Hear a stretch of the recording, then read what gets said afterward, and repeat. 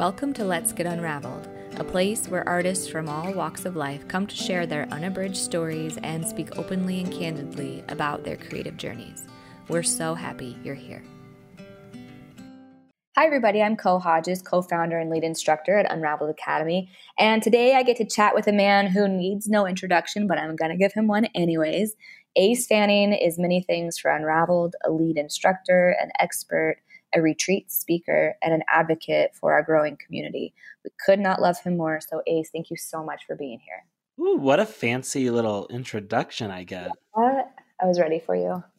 I was ready.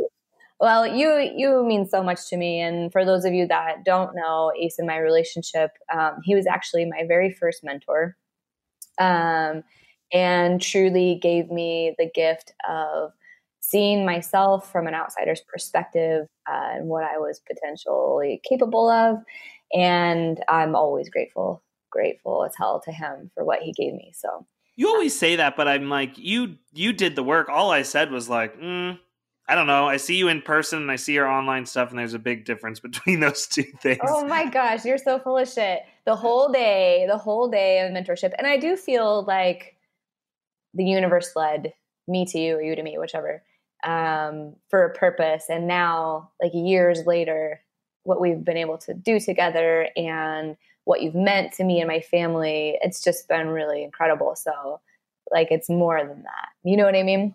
No, I get it. And I 100% agree with you. I think that it's definitely a much bigger thing. I think that most of the time, I try to believe that nobody comes into your life just by chance. Right. I try to think that everyone serves some purpose, and sometimes it's an awful negative purpose. Like for sure.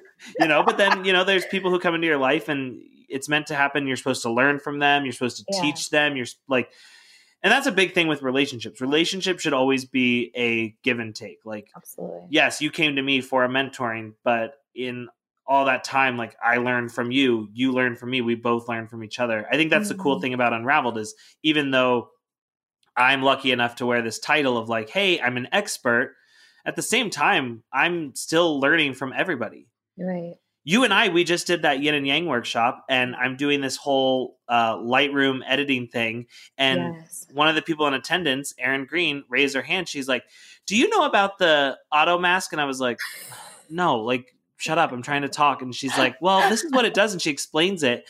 And I'm like, holy shit. Like my whole life is changed from this one little button. And, like it's when people think that they have nothing left to learn.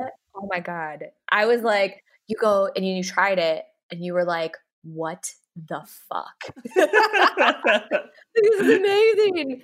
Oh, it was so good. But it's true. It's true. We're all learning from each other. And that's a huge part of the Unraveled mission. And what we stand for is that we're all shoulder to shoulder. There's no hierarchy here. We're all learning from each other. So it's been really great. Let's dig in. Okay, babe? Okay, let's do it. Are you ready for this? Okay. Number one, though, can you please tell everybody where you live and what work you primarily do? I live in Phoenix, Arizona. And for the most part, I'm a portrait photographer. I cannot, for the life of me, take a picture if there's not a face in it. It doesn't make sense to me. Like, your fucking flower, your mountains. Like, I don't care. I appreciate it when I see it in other people's work, but I just don't want to even lift my camera for it. Right. So I primarily shoot families, high school seniors. I shoot a good chunk of couples, and every now and then I will shoot a wedding here and there, but I have to be very choosy about when I do it and who the couple is. Right. Oh, absolutely. And I love your wedding work. And I remember when you were really starting to think about that as like a primary option. But I think you're right about it needing to be the right couple. We just shot this couple not that long. We shot their wedding, and it was like they started originally dating in 7th grade, and she broke up with him because he tried to kiss her at the movies, and she was like, whoa, moving too fast. But they rekindled their love again in high school, and it's just like, they're literally best friends. And like me and my wife, like we are best friends. Like there's nobody else I'd rather call like other than my wife. So like getting to just be with them and being like, this is about them. There's a lot of people. Let's talk about the freaking Marissa Fucks lady on Instagram who did this whole elaborate engagement, and you know she records this whole thing. It's not about them. It's about everybody else. It's about the attention. And there's so many people, like maybe not on that big of a scale, but there are so many people out there who are just all they want to do is just make this grand event and make it about everybody else. I'm like, I don't want to shoot that. No. I want to shoot people who are just focused on, you know, them. That should be the focus of the day. Well, at the end of the day and at the end of our lives, what really matters truly, and it's the togetherness. It's the real story. It's this was mom and dad, or this was grandma and grandpa, or whoever it might be. You know, that's what was real and authentic and beautiful. Yeah. If a bride ever emails me and is like, hey, I want you to shoot my wedding. We have 25 bridesmaids and 25 groomsmen. I'm like, yeah, I'm not going to be there. Fuck that. Like, there comes a point when it's no longer about you guys. It's about everybody else. And I don't want to be there for it. I am literally someone like I cannot get myself to even pick up my camera if I'm not at least 75% invested. Right. I have to care about what I'm doing. And if I don't care about you because your day is this whole spectacle about everything else, I'm not going to be there. Oh my God. I love it so much. There's so much we could say about the wedding industry in general, but we'll keep that for maybe part 2. Okay. Okay. So today we're talking about mental health. Mm-hmm. In your opinion, favorite thing to talk about. I know. Well, this is what's so beautiful about you, and we're going to get into this in a little bit, is how much you really are helping people by sharing. So in your opinion, where are we truly falling short as a community in regard to mental health awareness? I think it would be really shitty of me to not at least acknowledge that we've gotten better. Oh, yeah. We've come such a long way. I think a big part of where stuff falls flat is, number one, the older generations. We're not going to change them at this point. Like, they've been raised to keep this stuff hush hush, you know, sweep it under the rug, just pretend it doesn't happen. Right. We're not going to change them. And so we have to, you know, they're a big thing that I think stand in the way of people getting help. Right. There's people right now listening to this podcast. They're, let's say, 35, 40 years old, and their parents are like 60, 70, and they grew up in a home where we just pretended we didn't talk about it. Right. And so now these people are like, no, I'm surrounded by these other people who are opening up about their struggles and what they go through, but it's so paralyzing to them to open up. Right. And it's like, it's shitty.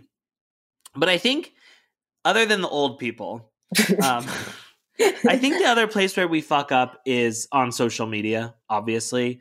I'm so sick of people going on Instagram and just being like, guys, like, I just am so authentic. I just want to connect with you guys. And it's just like, I want to show you the real.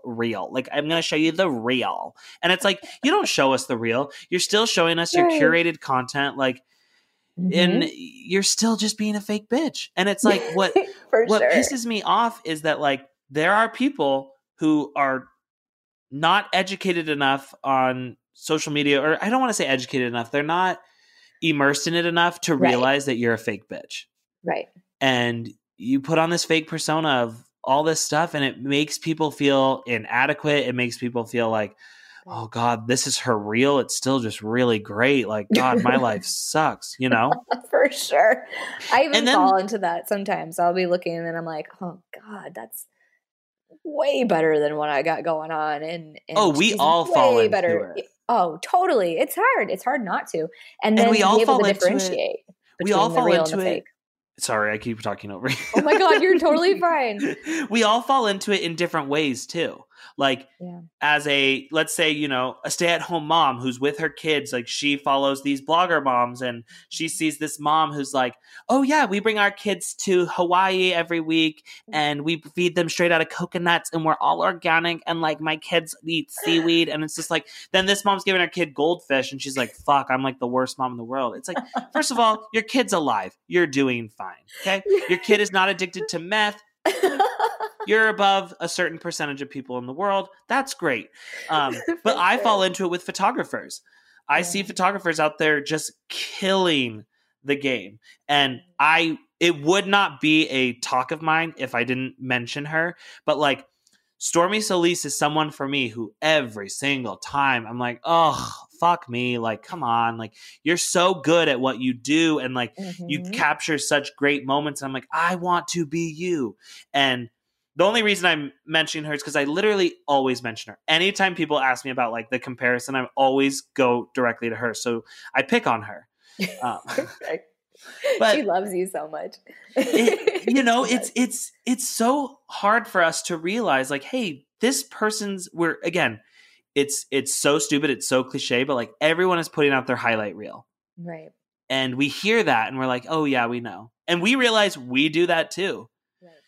But we just have this hard time realizing, like really letting that sink in. Like, wow, this is just this person's, they're putting their best stuff out there. And, you know, and I'm not even necessarily mad at the people who are creating the content. And I'm not mad at the people who are buying into it. I think what I'm mad at is the people who are creating the content, but pretending that it's something else. Right. Does that make sense? 100%. Yes. Okay. I look, because I feature people every day, I look at Instagram a lot. I look at Facebook a lot. I'm constantly doing critiques on websites. I'm constantly doing copy editing or helping people find their voice on their social media or website, right? And so I see a lot of this stuff. It's a huge like volume on the daily of stuff. And so I feel like I have created my levels where I'm like on a scale of 0 to 10 of bullshit, right? And I have to call myself on it every once in a while, because every once in a while it'll be like, oh, like whether you're getting through something or dealing with an issue and you really just you don't want to talk about your dark right then. So it is a little bit of a highlight reel. It's the good stuff. And, you know, you have to really be mindful that it is really authentic to you, and not to use that word too much, but that you truly are being the real you. And let me say, sorry. Yeah, go ahead, baby. No, you're fine. This is one of the things I want to focus on is like, I am someone like I try to share a lot of bad. And actually I've gotten to a point where it's easier for me to talk about the bad because I can go deep and I can connect and like that, you know, I'm like such a drama queen. Like that's easy for me. Right. I'm not saying that everyone needs to go out and share the bad, but what frustrates me is when people go out and make up this good when everything's falling apart. Right.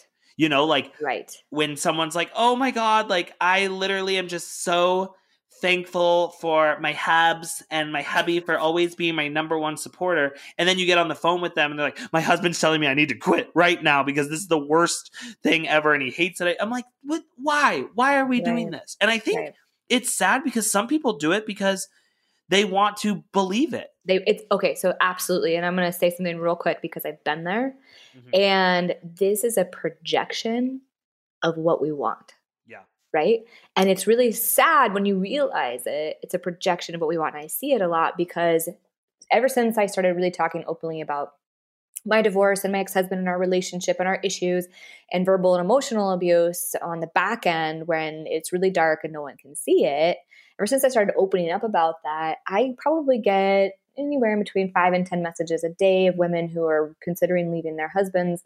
And it's very specific to women. I don't think I've ever gotten a message from a man about this, but questioning if divorce is the right thing for them, questioning, you know, their whole platform of what family means and the stereotypes and the stigma and all of that.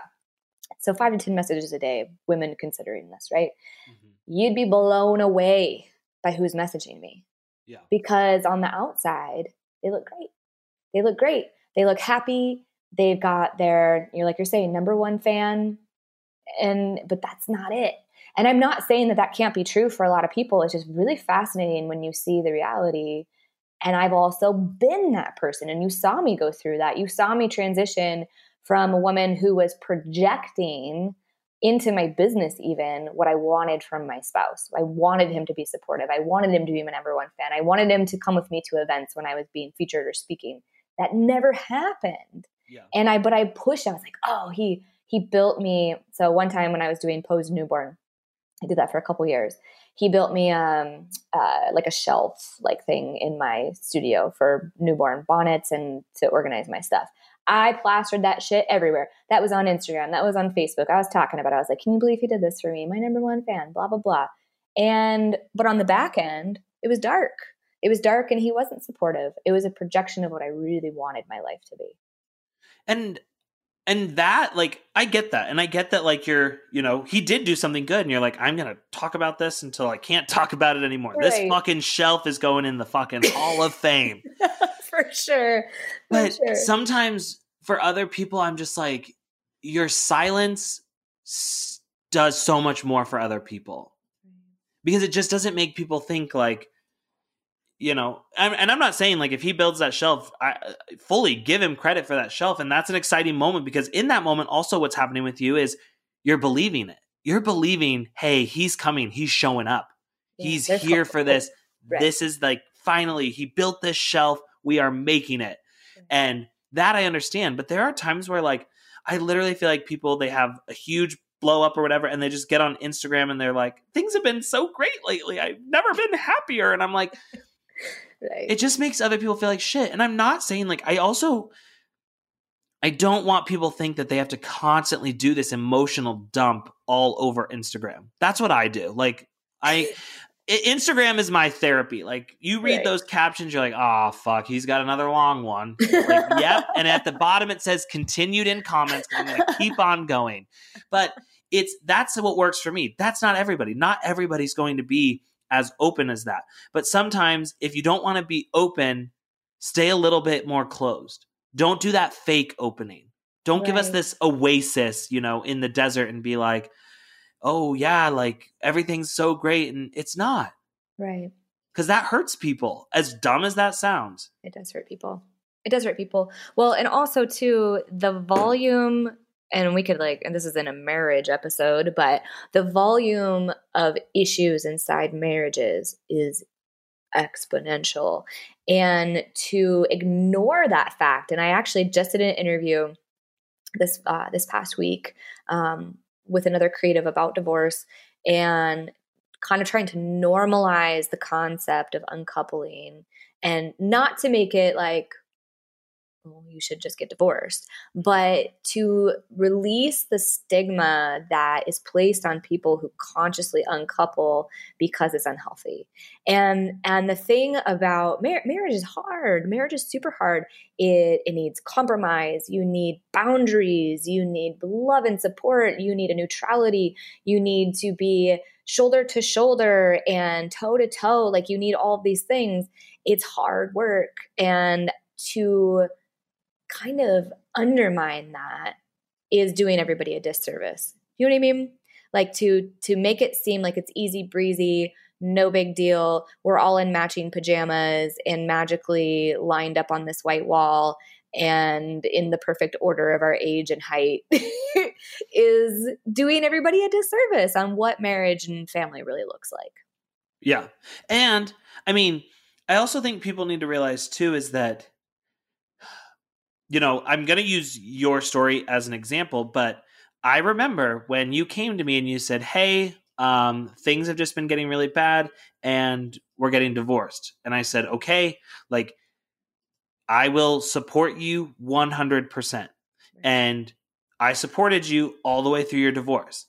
And then, I saw you go into your rental and you did all this stuff. And then I remember the day you came to me and you said, hey, we're getting back together. And I said, okay, I am going to support you. Like sometimes people think that your friends need to be your therapist or actually, a therapist is a bad example because a therapist isn't supposed to tell you what to do. Sometimes friends think that they need to be your guiding light. Like, listen to me. I know best, yada, yada, yada. And what I always try to tell people is be a mirror of your friend. So when you come to me and you say, hey, I think, we're getting back together. And the first question I ask you is, are you happy? And you say, absolutely, I'm happy. If you came to me and you were like, oh, we're getting back together, but I don't know, I've got some serious doubts about this. And I'd say, okay, well, what are your doubts? Talk to me about those doubts. Let's talk about those. But so often I think people just want to push onto other people like their own experiences. And that also becomes toxic because we start to get this groupthink mentality. Right. Well, and it's interesting too, like having gone through it myself. Obviously, when I'm telling my friends, my closest, dearest friends, I'm getting back together with my ex-husband after they saw everything that I went through to leave him the first time, obviously there's red flags. But the biggest thing there is, just like you're saying, all you can really do is support because it's something that the person has to go through and in order to end up where they're supposed to be, which I did, and it got worse. It got way worse before it got better. But it was something I had to experience in order to end up where I'm at today, which is really interesting because I think about like where I was at that time. I was 2 weeks out from closing on a piece of land. I was going to buy a piece of land out in the desert. We were going to build a house, my kids and I, right? And I remember telling you all about that. 2 weeks prior to me closing on that piece of land, I got back together with my ex-husband, canned that idea, used my money to buy us therapy, a couples retreat, move back in with him and set our life back up like it was supposed to be. And what happened after that was it fell apart. It got way worse than it was before. Gnarly stuff happened. And I ended up buying a house in the suburbs, just about 2 miles from him, which was way different than my previous plan. But I can't even tell you how grateful I am for that because I'm really happy where we are and the kids are doing really well. And so it's interesting how like I had so much support from my friends, And I had to do this gnarly thing to end up where I was supposed to be. And imagine if that you came to me and you said, hey, we're getting back together. And I would have said, no, you're not. You're not doing that. And then, let's say you listen to me and you're like, okay, I'm not. And I'm tying this all back into mental health. But let's say in that moment, you're like, okay, you know what? A said no, I'm not going to do it. I'm going to leave it.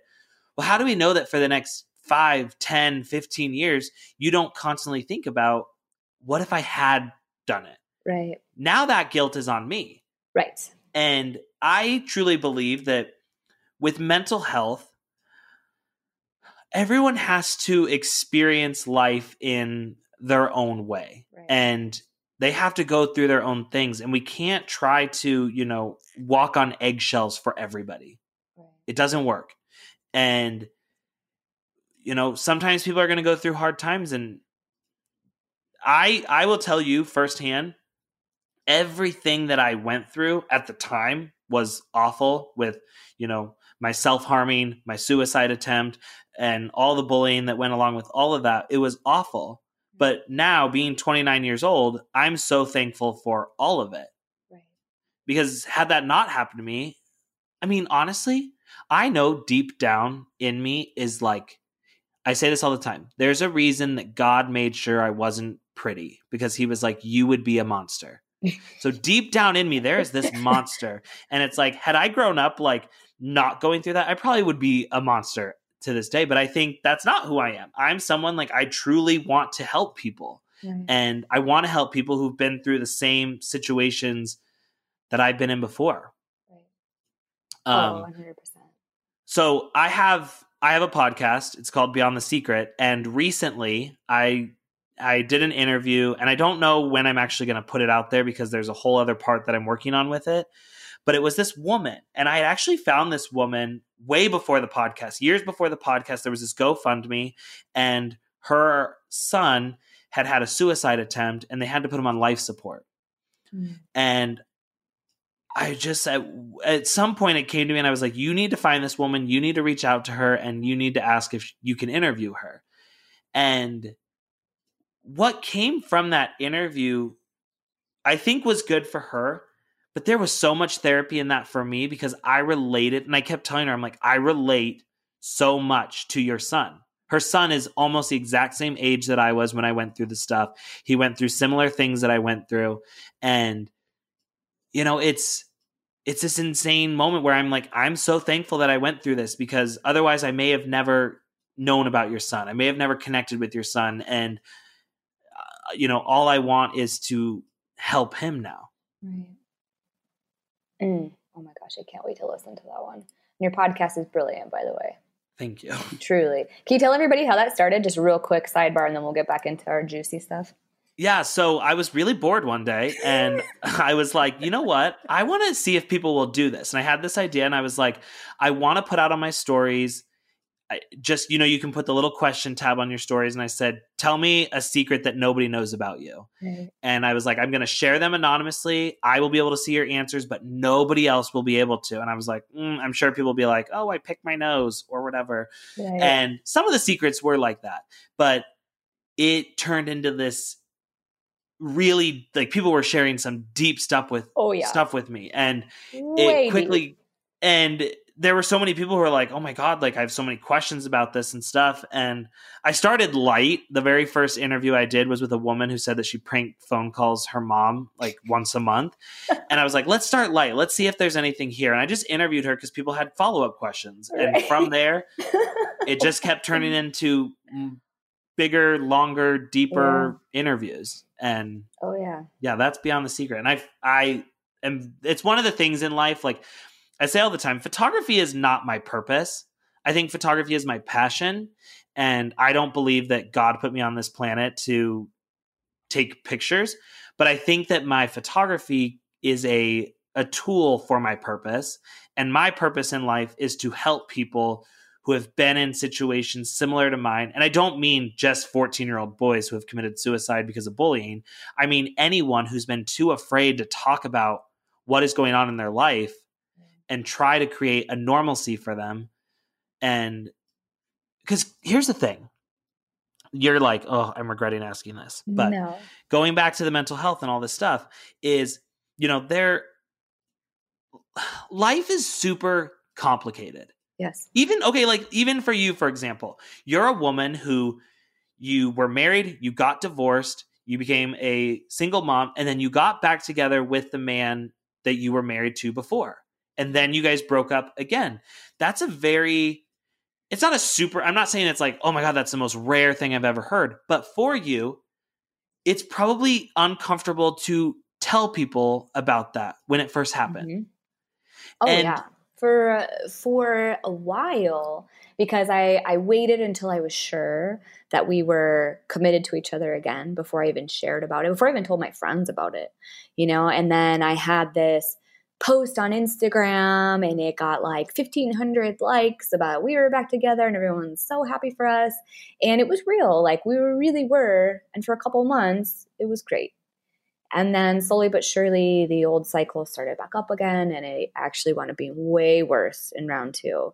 And to not be disrespectful to him in any way, I'll keep some of that private. But it got really gnarly to the point where I left quickly.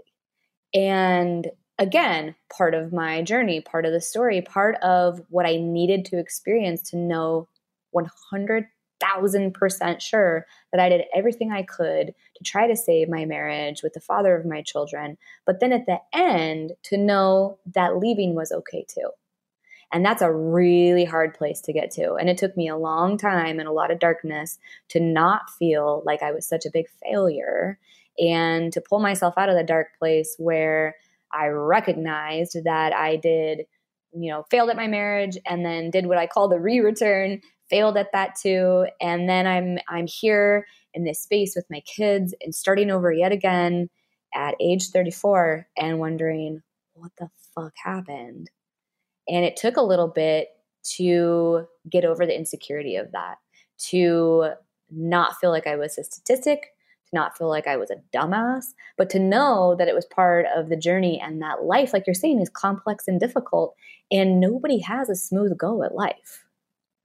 And think about how hard it is for you because, people aren't openly talking about that same situation, how hard it is for you to open up and talk to people about that. I bet you anything, when you went through your divorce, it was easier for you to talk to people because we know a lot of people who have been divorced. Correct. But the breakup, I guarantee that was probably one of the times when you most went inward. Because how do you go and talk to people if after, I was it's not the most norm of the story. Right. It's not like the mainstream story that we hear. And so it's hard for us to reach out and talk to people. Right. And my whole thing with the podcast is like, everybody has something.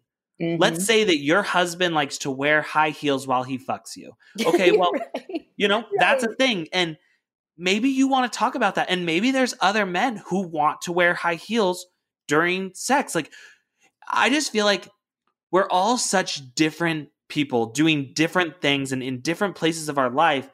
But so often we think like, oh, I'm the only one who deals with this. And we keep things secret, and secrets, make things harder to deal with. And I'm just like, let's talk about it. Let's get it out in the open, because every time that I share a podcast episode, there has never been a time where someone hasn't written me a message and said, oh my God, I've been through this exact same thing. So immediately I'm helping the person that I'm interviewing, but I'm also helping these listeners who are like, holy shit. I had a girl. Oh, this one really, really broke my heart. But I did this interview about this girl, and she was 13 when she was raped by her boyfriend. And we go through this whole long story, and the story has a lot of kind of twists and turns and stuff. And this girl wrote to me and she goes, I had to pull over the car during the interview because all of a sudden all this stuff came back to me. And I'm not going to share her details, but basically it explained a lot of her life. And, we kind of blame ourselves for, the bad choices that we make or whatever, but it's like, or the bad that is done to us. Right. Exactly. Yep. Right. And it's just, I want what I wish that we could live in, and it's never going to fucking happen, but I wish that we could live in a world where people could just openly say like, whatever, like whatever it is that you're feeling, you could say, obviously not in a mean way, but I'm talking about yourself. Like, right. Open self-reflection. Yes. Yeah. We constantly have this world of judgment, and that's not the norm. Right. What do you like? What do you mean? Like, I had a lady on the podcast, and her son it was born her son, but is now a girl and transgender. And, there's people and like, they've never been exposed to that. Right.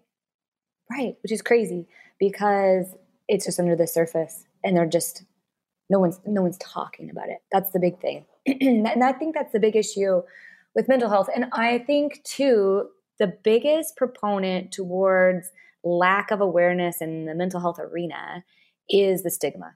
When I was going through my divorce the first time, one of the big, I'll say the word weapons, emotional weapons that my ex used was mental instability. So it was the idea that I was crazy, and now that I have talked to so many women on so many different levels about their divorce experience, this seems to be a pretty common weapon used, right? Mm-hmm. And there was one time in particular where the kids and I were in our rental house, and he was coming and we're transitioning childcare.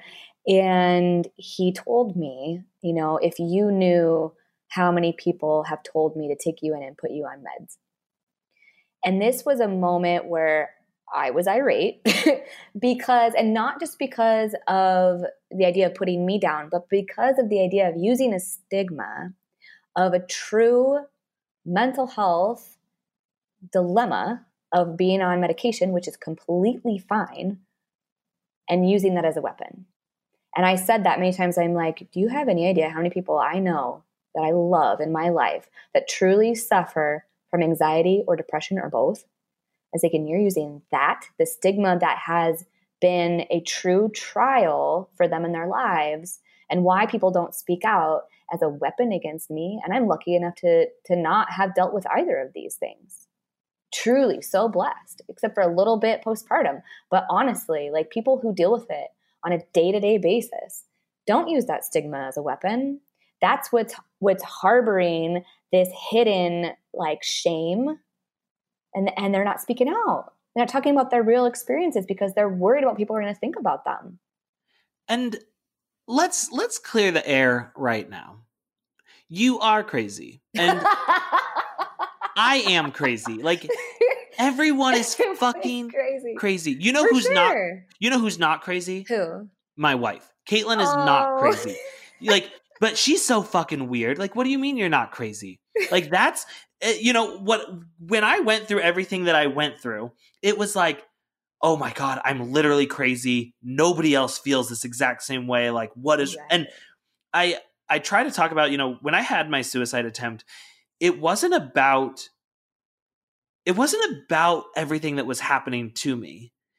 It was the fact that I'm like, I literally feel so alone because I feel like I'm crazy and I'm never, ever going to feel normal. Right. Well, guess what, America? We're all fucking crazy. And like, if you're not crazy, you're actually not the norm. So right. Good on you. Good on you for your great life where nothing bothers you and you don't read too much into every single thing. Like, you know, so yeah, call me crazy.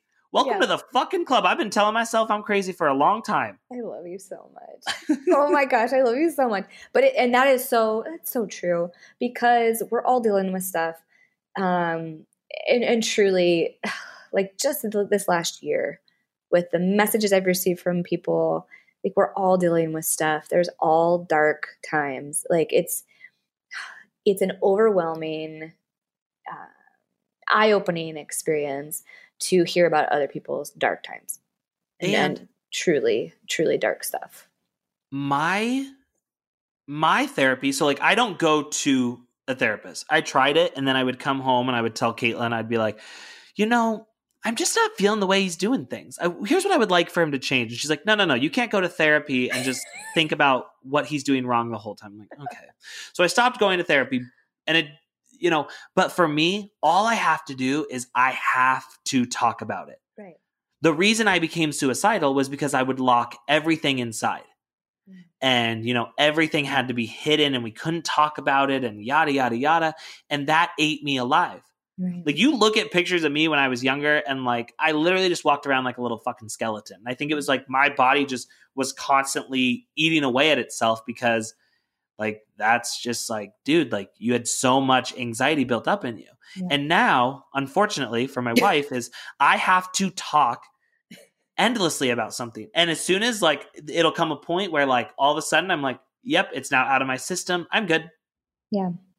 But because we're too scared to talk about it because, you know, let's say your husband does like to wear his heels in bed, like, but he has this weird insecurity about the fact that he does that. And he's like, is this normal? Does this make me gay? Does this mean that I'm a woman? Or does it just make you a man who wants to wear heels in bed while having sex? Right. But we make up all this other stuff because we're insecure and because we can't talk about it and we can't, you know, openly express ourselves. Right. And it's frustrating. And I see it. Like I see it with kids today. Like, you know, this is the thing is we think we've come so far with mental health and then I'll see young kids. I have 15 nieces and nephews.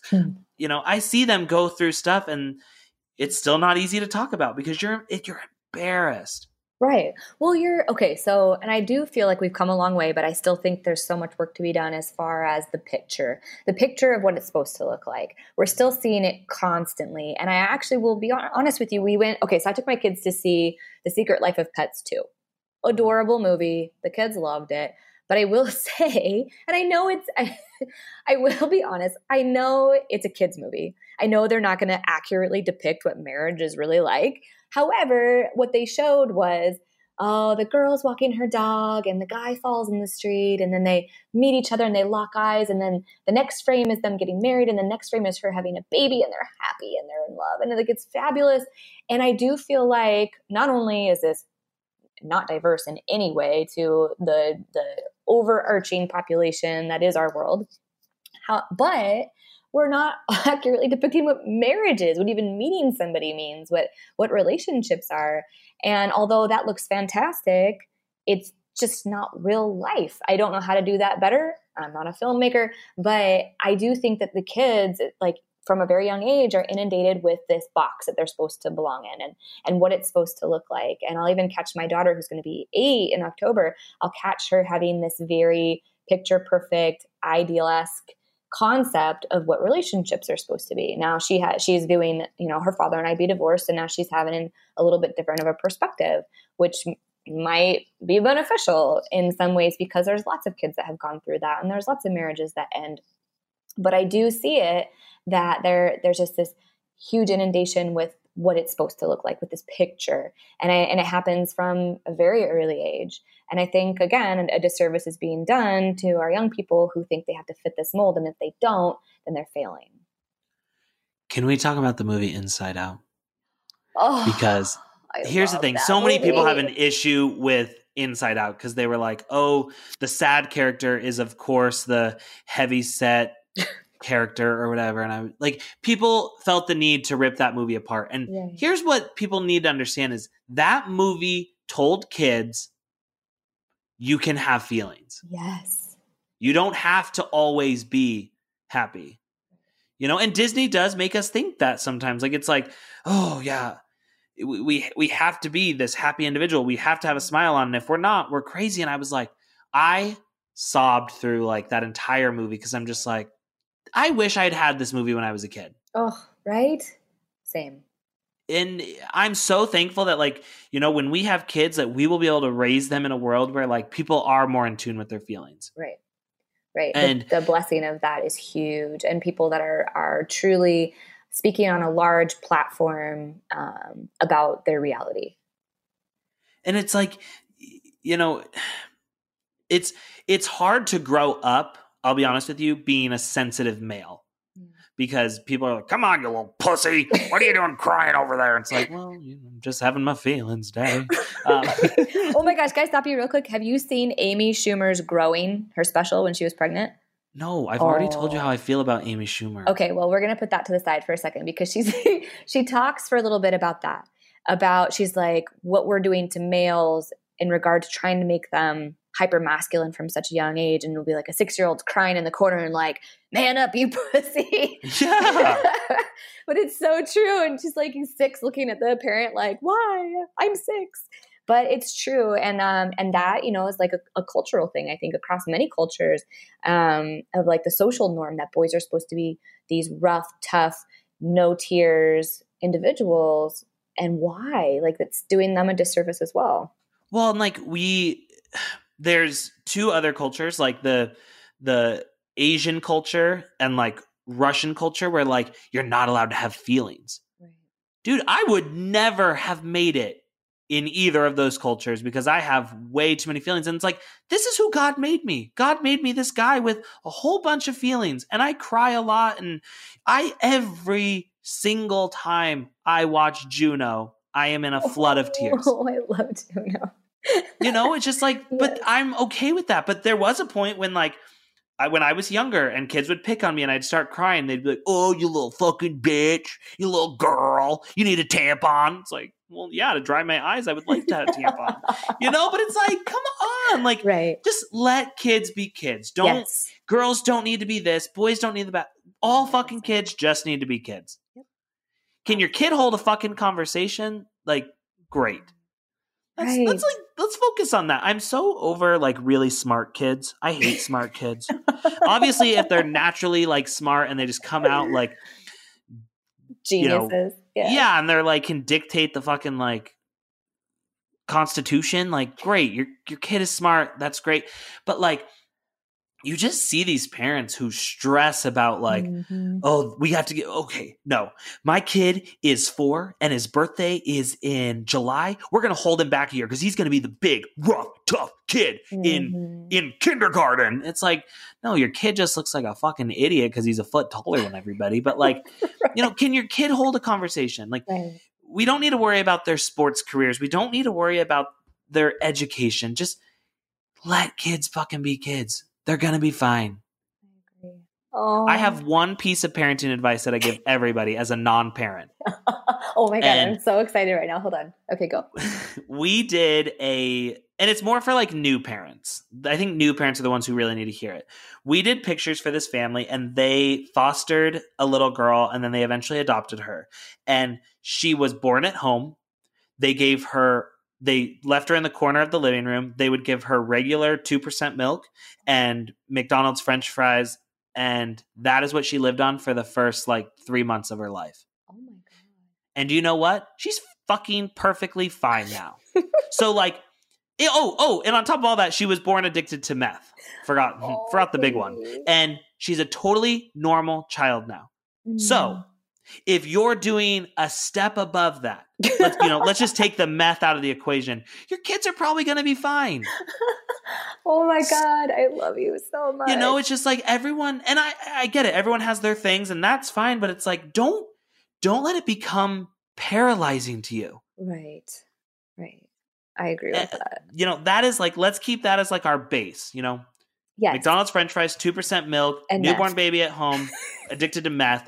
A step above that. As long as you don't hit there, step above that, you're fine. And that's my advice I give to every new parent. I will say that actually is, as a parent, that's solid advice, because especially when you're a first time mom or dad, you lose your shit over everything. I remember like I came home one day and threw everything away. All of our food, all of our soaps, repurchased everything 100% organic because I was losing my shit, right? And I got us special water filters and air filters, and cancer's everywhere. We're all going to die. And like, it's normal. It's normal to feel that way, because all of a sudden you have this life that you're in charge of, and it makes you crazy. We're going to use the C word a lot, I think. It makes you fucking crazy. It does. And then you have another kid, and then you're just trying to keep 2 people alive, and then maybe you have more, and slowly but surely you get to a place where you're like, oh, they're fine. So and I'm not saying you can't give your kids organic, and you can't, try to give them all natural stuff to prevent the cancer, but just don't, like, it needs to be something like you actually care about and doesn't constantly just weigh you down. Exactly. And for some people, they just feel like, they get on Instagram and they see all these women who are like, don't you ever let your kid have an otter pop? And it's like, good fucking God. Like, I can't do anything right. We all already feel like losers all the time. So like, let's get off of our pedestals a little bit and just be normal. Oh my God, we do feel like fucking losers on the daily. Like, oh, I do that. I'm a horrible parent, right? I feel like a loser and I don't even have kids. Just wait, babe. Oh my gosh, I can't wait for you guys to have a baby. I am going to laugh so hard, so much, but also I'm going to love that kid so much. So I'm very excited.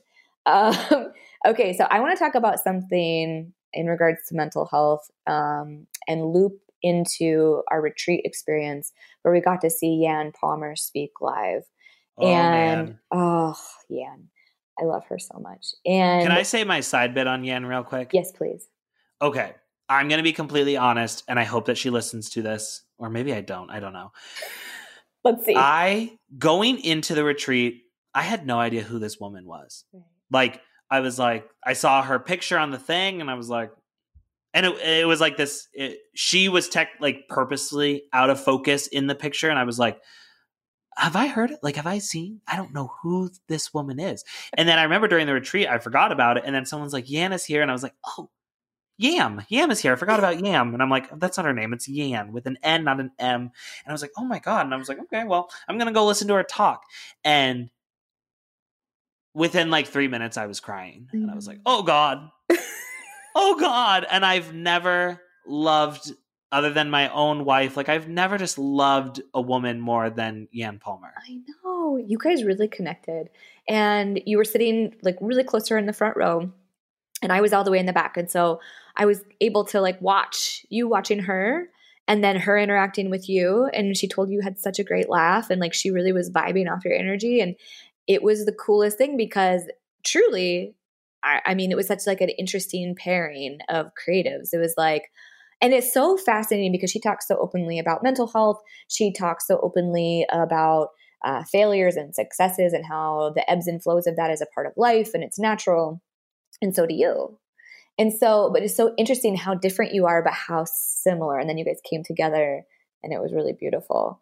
But Yan said something that really, that I needed to hear at that time.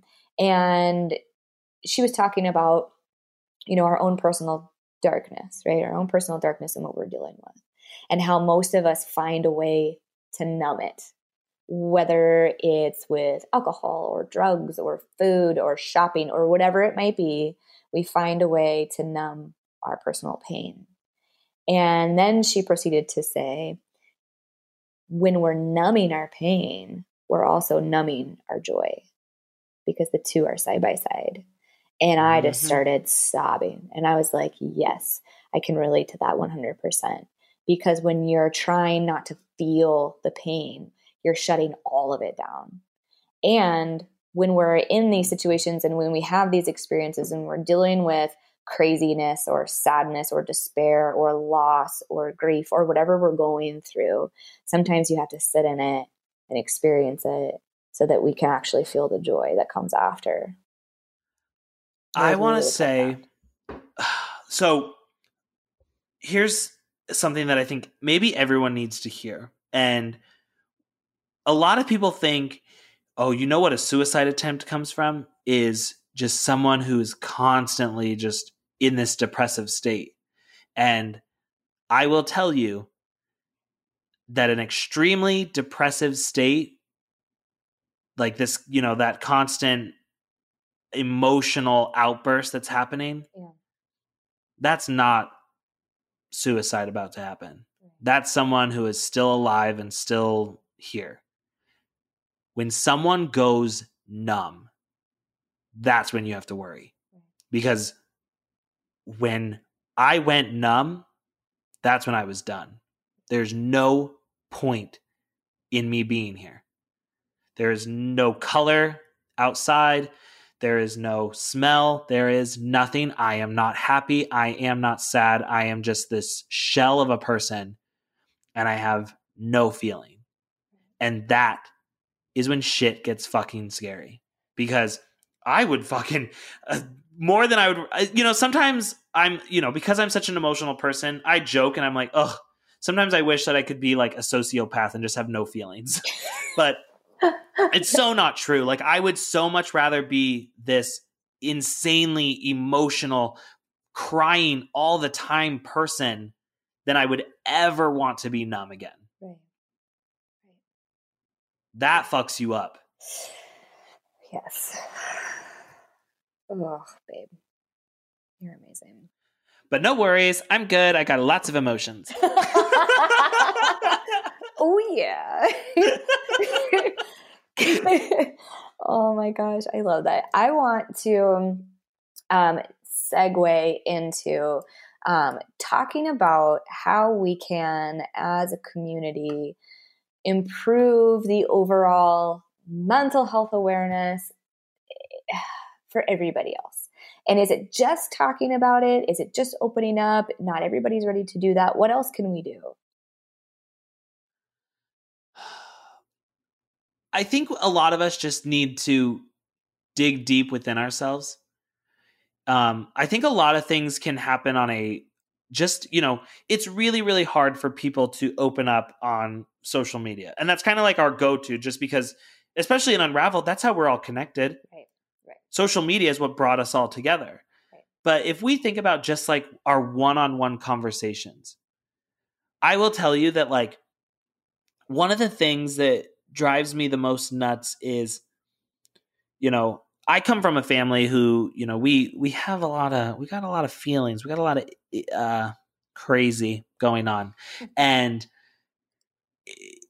if my nephew came to me and he's like, oh, I've been really just having all this struggle and I've been dealing with all this stuff. And it's like, and he comes to me and I'm like, oh man, I have no idea what that feels like.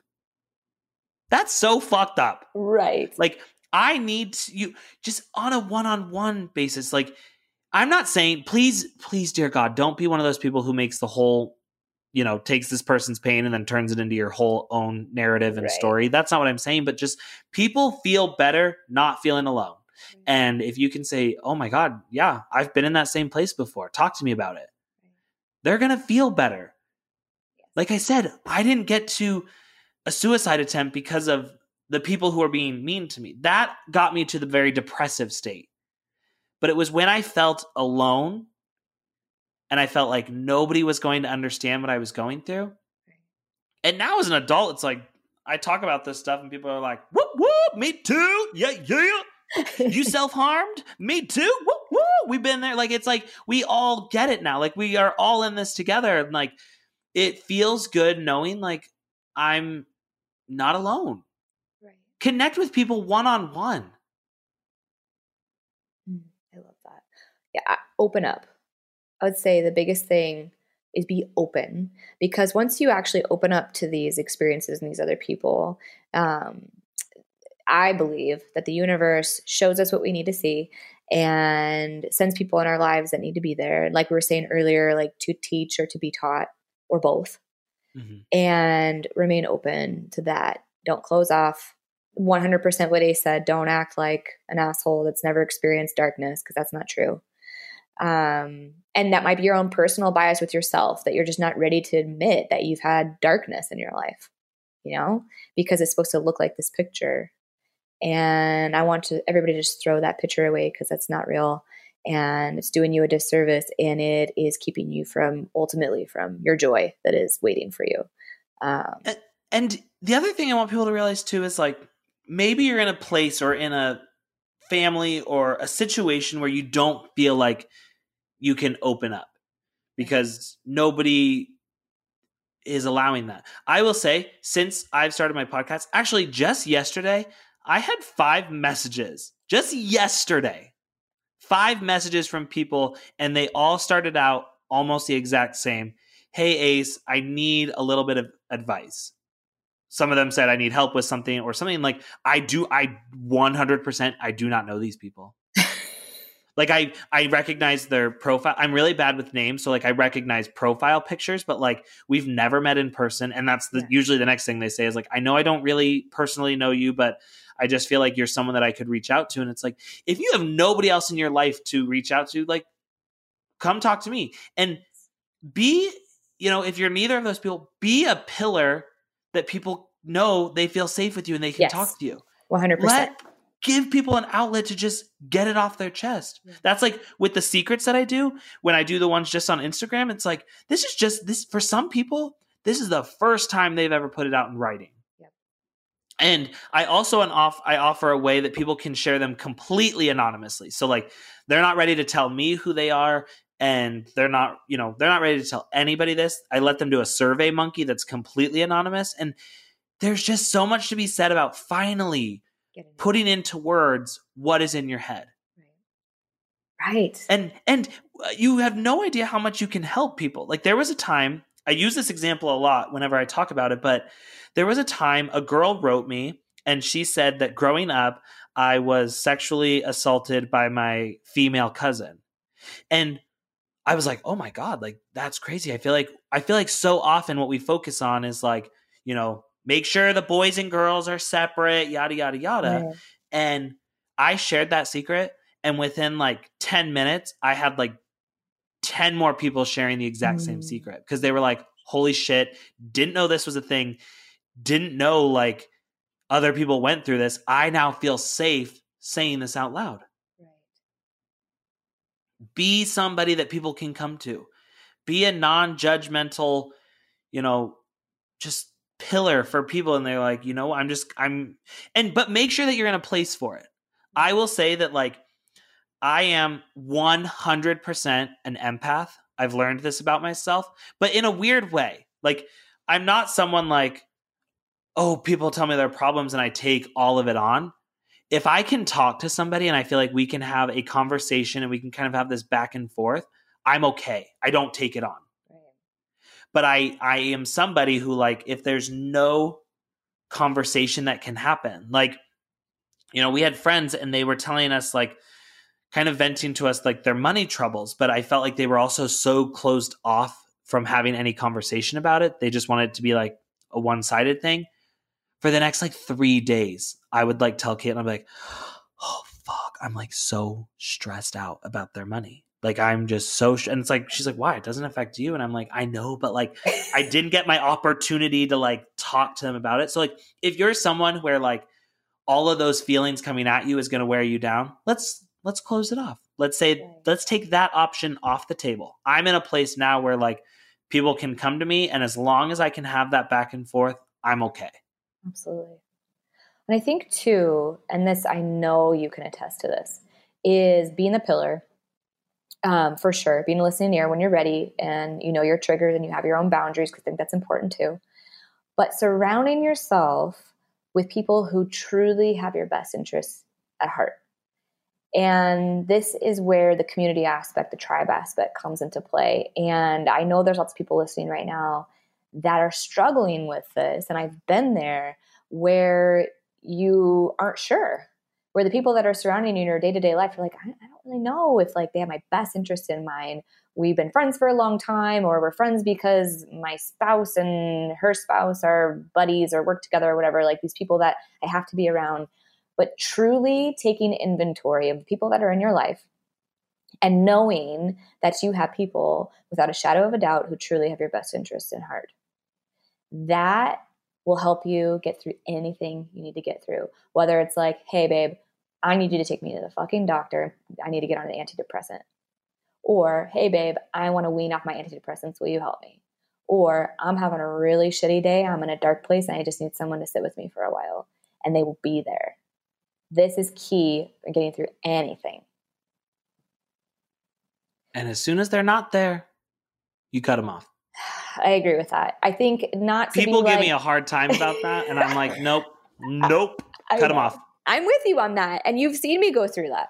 When you get divorced, you lose people, period. You lose people. You lose long-term friends. You lose family members. You lose people. That loss is individual, and you have to grieve those individual losses separately, and there's different reasons for each of them. And I will tell you that losing those people only gave space for my real people to surface and to have an opportunity for us to nurture each other on a whole new level. And I will tell you, what I lost in my divorce, I gained exponentially in my singlehood.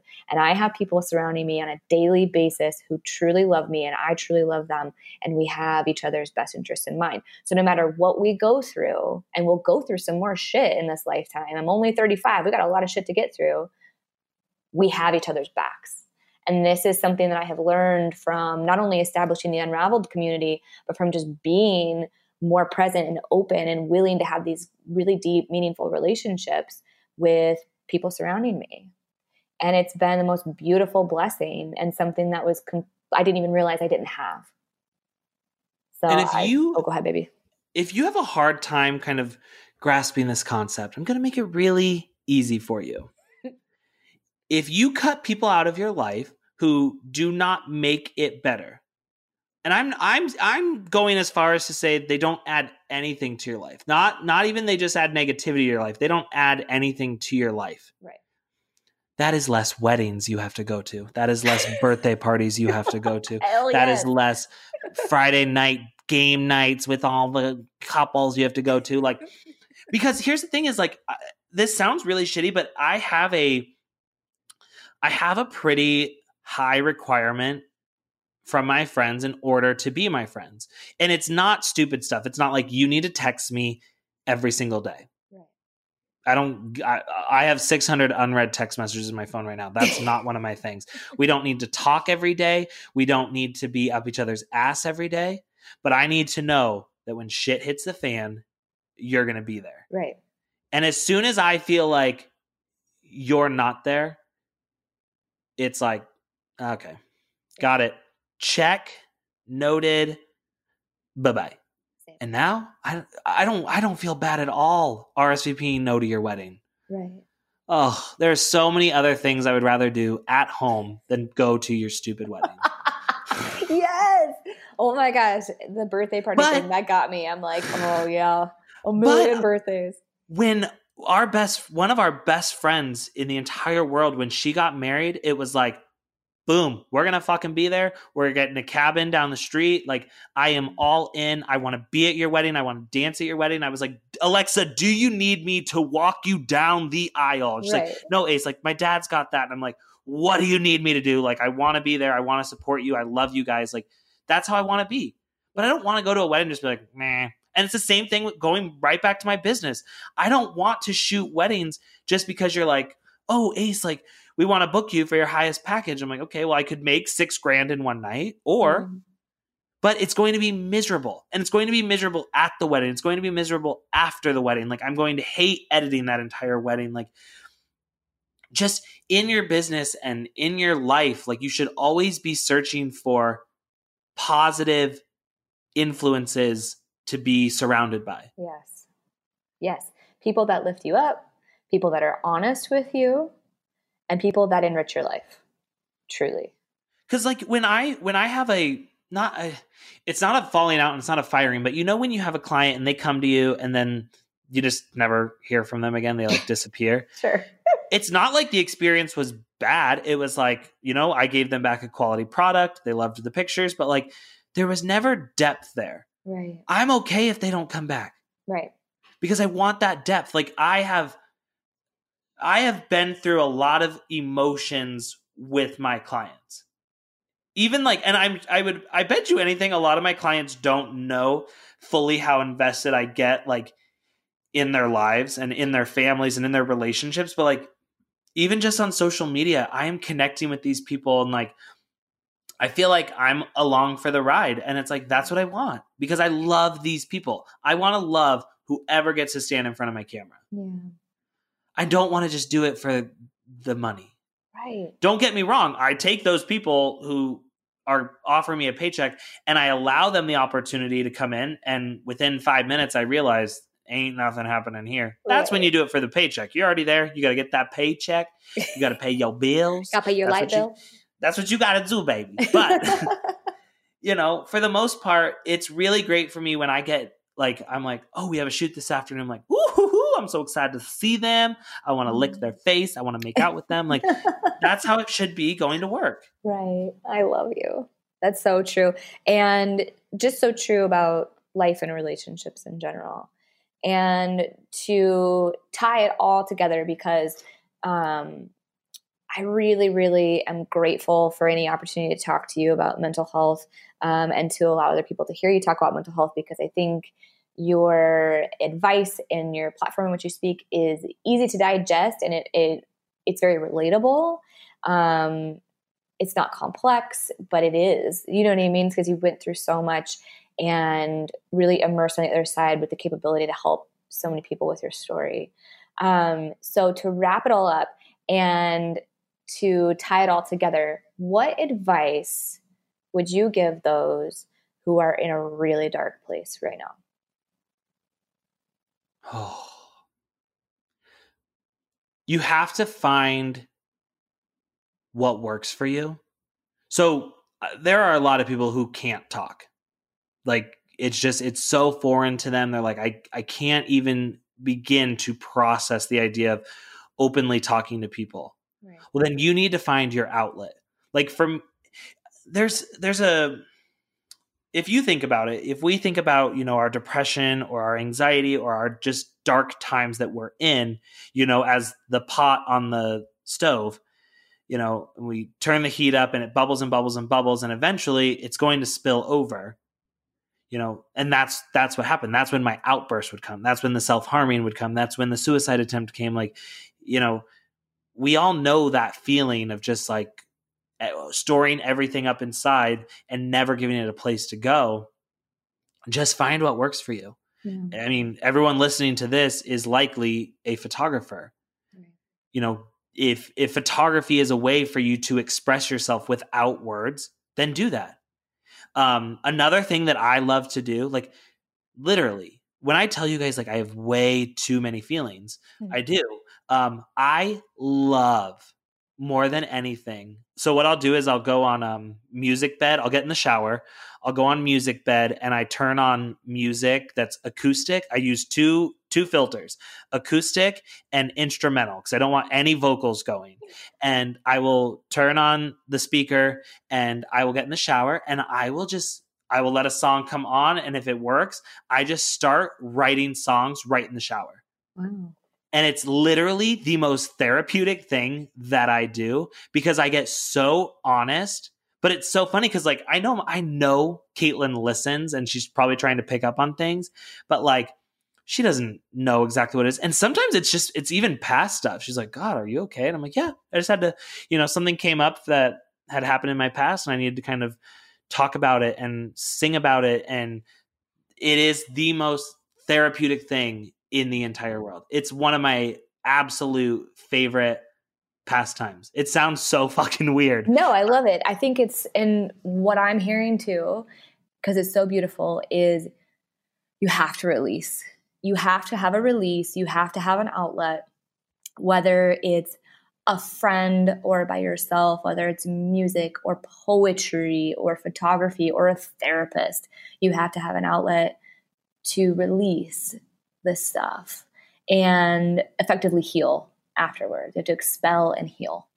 And that's what I'm hearing. And I think that that's awesome. And knowing that nothing is weird, nothing is too weird and nothing is off limits, and truly finding your own method that works best for you to expel and heal. So there are two shoots in my entire life that I feel like, oh my God, I feel like I went out on the court if we played sports and I just left it all out on the court. Yeah. And one of them is a session, I blogged it, but I've literally blogged like twice in my entire life. But I felt the need to blog this because I was like, holy shit. It was this underwater shoot I did.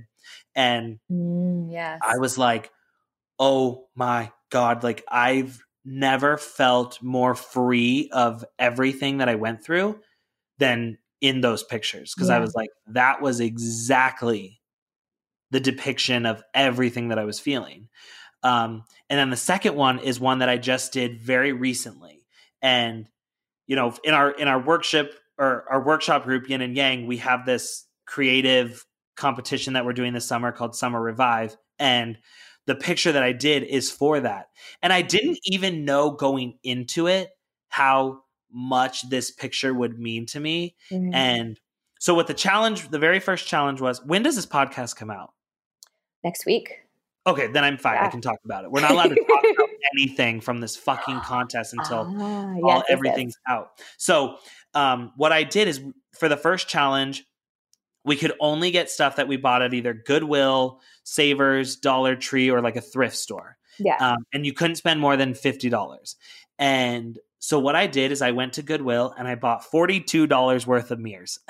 I tried to get the biggest mirrors that I could find.